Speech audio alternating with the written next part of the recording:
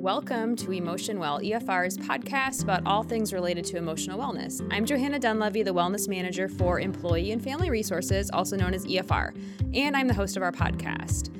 As an FYI, EFR is located in Des Moines, Iowa, and we are Iowa's first employee assistance program and provide a variety of services you can learn more about at www.efr.org. I am here today with Lindsay Fennelly, and we are talking about the importance of understanding mental health, taking care of your mental health, and this is a very special episode for Mental Health Awareness Month, which is this month, May. Every year during Mental Health Awareness Month, EFR likes to provide resources and information to the community, and especially those who have our EAP benefits, so I'm especially excited to have Lindsay on the podcast today. Welcome, Lindsay. Thank you. Thanks for being here, and thank you for your time. I first met you, I met you at an in-person event in 2019. You spoke at the Iowa Healthy Estate Initiative Conference in Ames, Iowa, and I was really motivated and inspired by kind of your vulnerability and your transparency as it relates to what you've experienced as a human being, right? We all go through things in life, and I think oftentimes our answer to the question, how are you doing today, is, I'm good, how are you? I'm good, I'm okay. But we don't always reveal kind of what's going on, and we don't always ask for help. So I thought that this could be a really enriching conversation for our listeners to understand a little bit about your experiences with mental illness and how you take care of your own mental health, and just to kind of open up that conversation and get people more comfortable talking about this. So to kick us off, tell us a little bit about yourself. Well, I would say the most important hat or role I have is being a mom to a 7 and a 4-year-old. Neither one of them listen to me. So the fact that you're just listening to me for the next 30 minutes feels like a welcome treat on a Wednesday rainy afternoon here in Ames. But no, all jokes aside, I think my journey and my walk as a mental health advocate has no plan, has no structure, has no intention other than trying to serve. And what I recognized was after I started telling people about my condition, after I told people my story of being hospitalized twice in 2013 and then again in 2018, that there was a lot of strength that came out of not just in me sharing, but in me being able to share. And my transparency and my voice and my willingness to be an open book about this has helped me just as much as it's helped the people who are listening. Yeah, I think that's important for people to remember, is that they can find help through telling their story or by opening up. And they don't have to open up on a podcast or, be a speaker at a large conference. They can open up to a friend, a family member, a counselor, and they can gain a lot back from that. So thank you. And I have a 5-year-old, so I also appreciate the 30 minutes here where we're listening to each other and maybe not asking our young children to do the same things over and over. So yeah. What time are we doing this tomorrow? Exactly.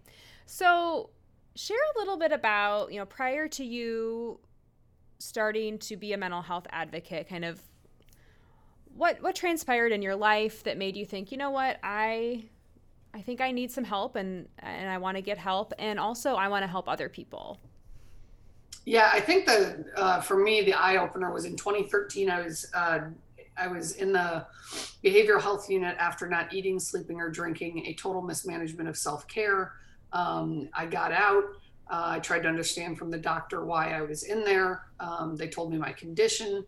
I told them I was an Iowa State All-American. I got drafted in the WNBA. I have over 6,000 Twitter followers. Basically, you're a moron. Right. In much worse language, I said that to the doctor. And from 2013 to 2018, I tried not to publicly, in building businesses and having 2 beautiful children and carry on a successful marriage. But I really tried to, from the outside looking in, let people know, like, I just didn't take care of myself. But I think the trigger for me was in 2013. If you were mentally ill, you were deranged, you were violent, you were suicidal, there was something wrong with you. And so I didn't want to tell anyone what they told me I had. I didn't want to take medication. I didn't want therapy. Like, that was for weak people. And when you're a former athlete and you're taught to go, go, go, and you push through pain and you ignore your Yeah. feelings, it was kind of the antithesis of what I had grown up knowing. And so in 2018, very similar situation happened. Again, I had a manic breakdown, this time hospitalized for 21 days. And it was then that I realized this impacted my kids, which I didn't have prior. It certainly impacted my marriage. And it was also not the end of the world if I took 3.5 pills and saw a licensed therapist every other week. Yeah. And I think that big transition and shift happened due to a lot of factors, but certainly my own awareness and ability to say that, I needed help and I was willing to get it. Yeah. And that is such a hard first step for a lot of people to accept and then take, is that, I need help. And I can relate to a couple of the things you've said so far. When you mentioned at first that, by you sharing your story, it's allowing other people to kind of gain strength from you, but you're also getting a lot back from being open. I'm a member of Al-Anon, which a lot of people are unfamiliar with. Al-Anon is kind of the counterpart to AA. So if you have an alcoholic in your life, it could be a partner, a family member, a friend.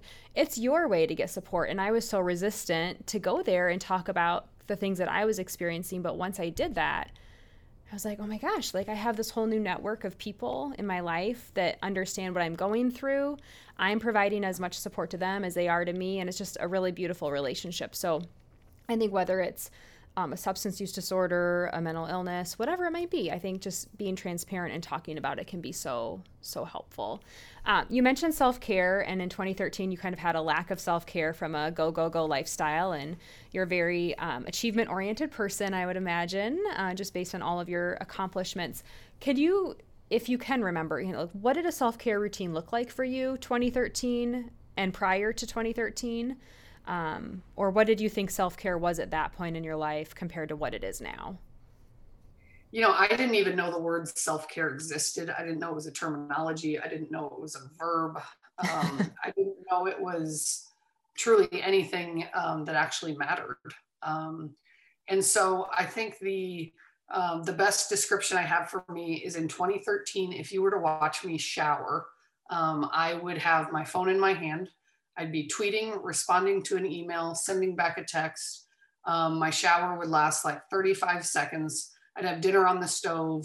Then once we had kids, it would be taken care of. Like it was just constantly, I was always doing and never being. And I think for me, that's been one of the biggest, even still today, challenges is I like having my hand in a lot of different things. I still own a business. I sold a business last year. I work for a company right now. I'm doing a podcast. Right.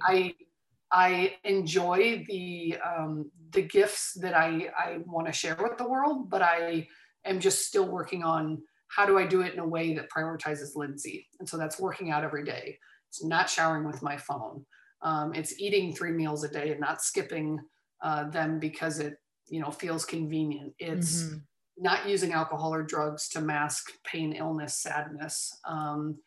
Simple things that I'm going to be on stage tomorrow down in Des Moines speaking at an event. And when you look at my slides, I'm going to look like a 5th grader talking because they're really simple. Yeah. Put your phone on Do Not Disturb. Go for a long walk on a beautiful day. Yeah. But I think we live in this rat race world where it's what's next and how good can you look on social and, instead of focusing on the next, I've tried to live in the now. And again, I feel like my therapist called you and was like, ask her tough questions. So she has to reflect even today. Well, I don't know your therapist, so we've not connected, but consider it a bonus session for you. I agree. I think that, so when I became a mom in 2017, I noticed that my mental health wasn't in as good of a place because I was comparing what was going on inside my life between my partner and me and my daughter's milestone and developments compared to these people. Some of them I knew, some of them were just complete strangers and influencers I was looking at on Instagram and Facebook. And I noticed, that I was starting to feel a lot worse about myself because I was comparing my inside to someone else's outside. And I think people can put up a really good show or front, but you never know what's going on inside someone's, home or life. And I love how you said you're going to be doing a presentation tomorrow and it's going to seem very fifth grade, because we deliver similar types of seminars to our clients. And when I do my stress seminar or my unplugged seminar, which is about having healthy boundaries with technology, I'm always like, no, this is not rocket science. I'm just asking you, can you avoid your phone the first hour you're awake or the last hour you're awake of the day? And it really is those simple steps, because I think what happens is people overcomplicate the solutions to what will get them in a better place. And some of those solutions can be simple lifestyle behaviors, right? Like going for a walk, minimizing screen time. But what about, how did you know, or was it basically told you that, this is more of a lifestyle change for you? This is going to require maybe ongoing therapy or medication to help you manage, your mental health. Yeah, I think because that's the thing. Like, I think we're all on this continuum, right? I require medication. There's someone else who might be struggling mentally. They don't require medication. Yeah. They just need to make sure they work out every day, or whatever sort of the more almost homeopathic, view of it would be. For me, I don't want to say it was a complete non-negotiable, but I think once I had kids and I recognized this was going to impact their life, that's when it was like, all right, tell me what I got to do. Like I'll climb 10 mountains a day. Yeah. And so, I always tell people, I think they're my best medication, in that they remind me to stay on it. Not, we don't talk about it openly, yet, but just the importance that a healthier, better, version of mom exists if I would be willing to just take off, the cape and instead say, okay, let's go. Yeah. How do you talk to young children about not necessarily mental health, but emotions and honoring how they feel? And so I share this story and I laugh because maybe you might have heard it before when I've interacted with you. But about 2 years ago, my son, Will, didn't want to ride the bus to school. And we're like, this is a blue ribbon wearing kid and he rocks the medal and he stands atop the podium. Like he's going to get on that bus and, be like Tom Hanks' kid in Forrest Gump, Little Forrest, Forrest Jr. That's going to be our Will, like makes the bus driver smile ear to ear. And so I remember later that day, Billy and I were talking, my husband, I said, hun, like he doesn't want to ride the bus. And Billy right away was like, did you call Lisa? Which I probably shouldn't say, but that's my therapist's name. And I said, why did I call Lisa about the bus? And he's like, well, maybe he has social anxiety disorder. And I'm like, no, maybe he's a little human that's afraid of a big, right. And so I think it's important to have these conversations and be aware of mental illness. But the thing that I've tried to really take a big step back and look at is my ability to understand or accept my mental illness has made me super aware of my mental health. And they're two very different things. Yeah. And so I think understanding that, navigating that, is an important conversation to have with young people. And it has nothing to do with schizophrenia or bipolar or depression or anxiety. It's just mentally, if you don't feel well today, how do we get you at a better feeling level? Or what are the triggers that are causing this? Yeah. Thinking at it more from that angle versus always hitting the emergency red button of like, we got to call a therapist. Like the dude was 3 and just didn't want to get on a big moving key. Right. So I think there's a fine line. I think age and stage are super important, appropriate. But I think hands down, the biggest challenge we all have as parents moving forward is the phones, and absolutely recognizing what that's doing to kids mentally, how they see themselves and also how they see the world. Yeah. It's very different from how we grew up. I did notice recently my daughter, she had been, she had watched a YouTube video with another little girl on it. And all of a sudden she started saying things like, I'm not pretty enough. My hair isn't long enough. And I blocked that channel because I thought, you know what, like she doesn't get a lot of screen time, and she doesn't get a lot of screen time in the form of YouTube, but there are days when I am working from home with her and I have something I need to do for 30 minutes, and that will be a little treat. But I have noticed that sometimes, her behavior is different, or the comments that she says are different. And I think it is a direct result of, at 5 years old, she's comparing herself to this person she doesn't know that's living this magnificent life that, we think. And it just, I agree. And I also think not just the screen time that they're getting exposed to, but how they observe adults prioritizing screens in their presence. And so that's something I'm always trying to be mindful of is, what's the most important thing in the room right now? It's my daughter, not this phone. And sometimes I have to take a call or do work, but I want to make sure that I do give myself those opportunities to kind of unplug and be with her. You are a former student athlete, a very accomplished and decorated athlete. I would imagine that you started competing at a young age. Were you, 6, 7 when you started playing organized sports? Yeah, probably 10, honestly. 10? Okay. I wasn't early on. Well, they start them earlier now. So I'm about the same age as you, and I don't remember many of my friends doing youth sports before age 10, but now it seems like a lot of them do. But what message would you have to student athletes, whether they're in high school, college? Because you brought up the point of it's all about, pushing through, no pain, no gain, just, always, showing up and being your best. And what about the days when you can't show up and be your best because of, it could be a physical health issue, but it could be a mental health issue. What message would you have for our young athletes? Again, it sounds simple, but I think it's okay to not be okay. I can't tell you how many quotes, how many Twitter messages, how many sayings. I've worked with over 40,000 kids in 15 years, and I had a quote, I had a anecdote, I had for everything. And a lot of it was real. But a lot of it, the more I looked back at it, was like, it was just telling them exactly what they needed to hear, not necessarily what they felt, if that makes sense. So like, I think this whole notion that like, you don't have to, I used to always say it's another day in paradise. If somebody said, how are you doing? Like, no offense to the weather in Ames today, but it ain't paradise here right now. It's not paradise in Des Moines either. So. But you're supposed to be proud of where you're from, and you're supposed to, take advantage of every day. So I almost felt like it was this constant war in my brain of like, I don't really feel good, but I'm supposed to tell everyone I'm doing great all the time. Yeah. And I don't think that's a fair, a healthy, or an enjoyable way to live. Like, we just got back from Disney. We were in Disney last week, and the characters are very well taught at Disney. When you are out in the park, you are in character, even down to like Minnie Mouse's assistant who walks around and sort of keeps the temperament at bay. And I think there's almost part of that I have always been in the park, no matter what I'm doing. Uh-huh.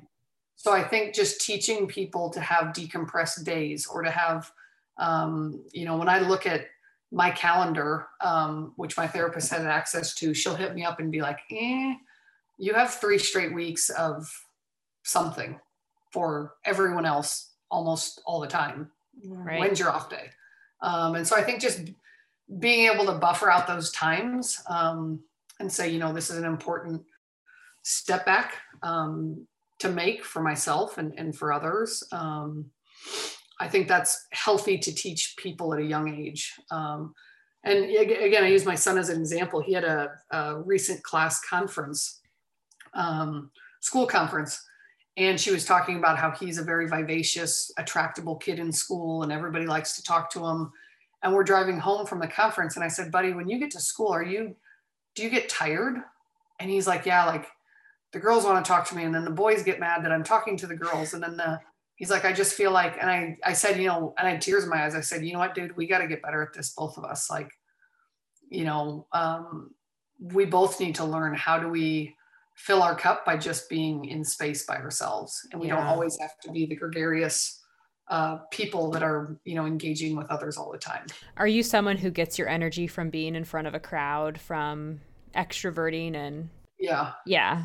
I'm the opposite. I get my energy from solitude, but sometimes that's not good either because I keep everything in my head and I don't let people in when I need help. And so it is about finding that healthy balance, whether you're someone who wants to be around people and gets your energy that way, or you're someone who needs alone time. I think it is about finding a balance because I've recognized in my lifetimes where I've been a little too inside my head and not letting people in to help. And that's hard too. I think asking for help, whether you're asking someone to help you pick your kid up from school because your schedule is tight, or you're asking a counselor, to help you navigate a problem, or you're asking a physician to, give you a medication. I think that asking for help is such a hard step. But it sounds like for you, kind of that tipping point or the turning point was in 2018 when you realized, I have a family, I have these 2 kids, that if I don't help myself, what is it going to be like for them? And so am I correct in that was your big motivator or your big aha moment?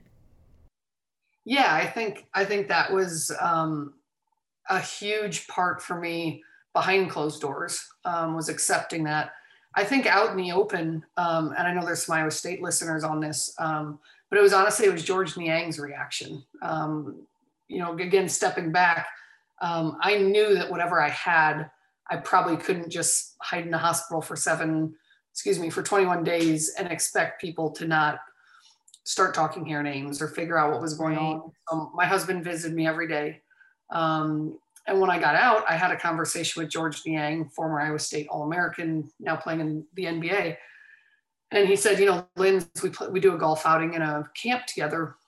And he couldn't get a hold of me for those 3 weeks. And we're in the planning stages of the camp and the outing. And I said, George, I was hospitalized and I was quivering with my lips because I had never told anyone, about my condition or the fact that I was in the hospital.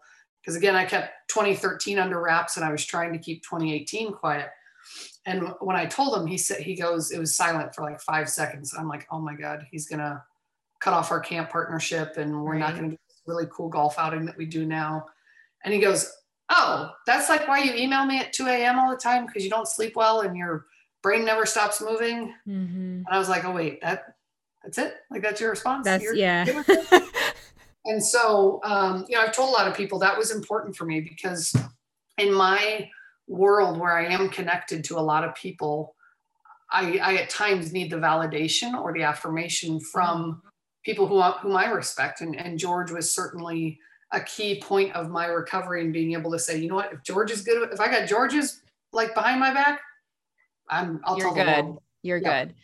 So yeah, I think oftentimes a lot of anxiety stems from what we expect someone's reaction to be or what we think they're going to think. And oftentimes, they're not putting nearly as much energy into that as we think they are. And so, most people are going to be supportive, right? And the people who aren't are those the people that you want surrounding you. And so it does, it takes a lot of courage to come out and start telling people, the things that you're struggling with. And when people support you, I think it's just more reinforcement that, hey, this is okay. And that person could be struggling too. And you could have just given them an opportunity to say, hey, me too, or I get it. I've been wondering about, something in my life that's not really clicking. So that's great. What do you think is the best path to reducing stigma? There is still a lot of stigma. I know that you mentioned earlier that, it's not always someone schizophrenic or bipolar or has depression. They can just have an off day because we have a spectrum of mental health. How do we get people to understand that everyone has mental health, just like we all have physical health, and we have a physical health potential? A lot of us are concerned by how many minutes of cardio we get each week, if we're going to the gym to lift weights, how many steps we're getting a day, but mental health is just as important. But what are those benchmarks, and how are we going to start normalizing those mental health resources in the same way that we've kind of over-focused, or I think hyper-focused on how many ounces of water did you drink today? Did you get to the gym 5 times this week? How many hours of sleep are you getting? It's all of that does affect your mental health, but it's still about the physical body. Yeah. I think it's, I've heard a couple of good examples. One, Iowa has some of the least number of beds available. Yes. And providers available in our state. So that's a concern. Especially in the rural parts. I mean, when you get into rural Iowa, it's so hard to find someone. And then the person that you find might be someone in your community that you go to church with that makes it uncomfortable for you to connect with in that way. That's what I'm looking at. Partly why I talk. I think the other big one is just having a conversation. Like, had I been diagnosed with cancer, I would have told the world, and that's what I'm trying to do now. The conversation doesn't have to be public. Maybe it's you going for a walk with your neighbor. So I think just, again, breaking down that veil and removing the stigma of, this is something I'm struggling with. And then I think the other one that I heard last week actually was, man, what if we taught this in school? Like, kids go to PE. What if 20% of their PE time as a young child was, okay, here's how to be mentally healthy. And we teach them yoga and we teach them meditation, and they go for a slow walk with a classmate and talk about one thing that bothered them from the week before. Yeah. Again, nothing like earth shattering, but it's never been on the forefront of conversation. It's never been viewed. It is a one of the most significant killers of our population is mental illness and suicide. Mm-hmm. And we don't talk about it the way we talk about cancer and diabetes. So, I certainly don't have all the answers, but I think the more we can, you jump off this podcast and think of, okay, what's one action item that I can do either for myself, my family, or my community that can improve mental health in some way. And I think that's what has to keep happening. Yeah, I love that idea. So how can people, teams, organizations connect with you? Can you share a little bit about what you're doing in the community and how people can connect with you if they'd like you to present or speak? Yeah, the best thing to do is shoot me an email. It's Lynds, Lynds, hoops, HOOPS @gmail.com. I have 6 speaking engagements over the next 3 weeks. I believe I still have a website, lindsayspeaks.com. You do? I've been to it. Well, good to know. I don't publicize it as much anymore, simply because of other demands and opportunities. But I've never said no to a speaking opportunity and experience, because I truly do feel when I'm on stage and I talk to people about the challenges I've been through, I never forget where I felt at the lowest moments of my life. Yeah. And I try and take that energy and that, probably not momentum, but that feeling, and try to connect with as many people as I can, because, I think that's one thing. I heard the word relapse a couple weeks ago at a therapy session. And I think it's so real that could happen. And so just because I stand on stages and act like I have it all together, doesn't mean that's the case, and nor does it mean for anyone else. Right.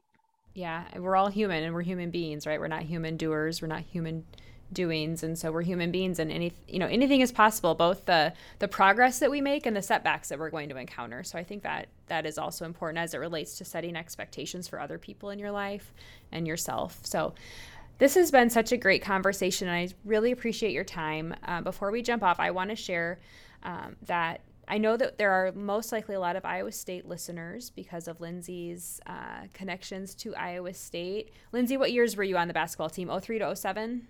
Yep. Did I get it right? Okay. I did my homework. Yeah. So Iowa State employees, so faculty, staff, full-time, part-time, if you're an employee of Iowa State, you have access to EFR's Employee Assistance Program benefit. And what this means is that you can call our 800 number, 800-327-4692. It's a 24/7 hotline. You can call to connect with us, to set up counseling appointments. You can call to explore legal or financial consultation resources, identity theft restoration, life coaching services. A lot of people associate an EAP benefit with a counseling resource, and we are definitely a resource for that. And as Lindsay mentioned earlier, access to counseling is difficult, especially in Iowa and rural Iowa. But as a result of the pandemic, from 2 years ago, we're seeing a shortage in providers. And so an EAP, such as EFRs, could be a quicker way for you to get in to see someone. We also are available if you just want to talk, say, hey, I'm just feeling off. I don't know what's going on. Please call us. Whether you have, your benefits through Iowa State, or I know I have a lot of listeners that have benefits through their workplaces. But ISU listeners, don't forget about EFR. We're here for you. Just one phone call away. And that phone call is often the hardest thing about the process, is picking up the phone or using our website chat and just saying, hey, I have a question about my benefits, or I think I need to talk to someone. So if you're thinking that you should call us, you probably should, and give us a call. We're here for you. Lindsay, thank you so much for your time today. Is there anything you'd like me to include in the show notes? Can I include your email in the show notes? Sure. Okay, I'll do that. So if you want to connect with Lindsay on a speaking engagement, you can do that. Thank you so much for your time. Thanks for listening to Emotion Well. Please subscribe to us and don't forget to rate us. We can be found on Apple Podcasts, Google Podcasts, and Spotify. Emotion Well is hosted by Johanna Dunleavy and produced by Emily Wonkum.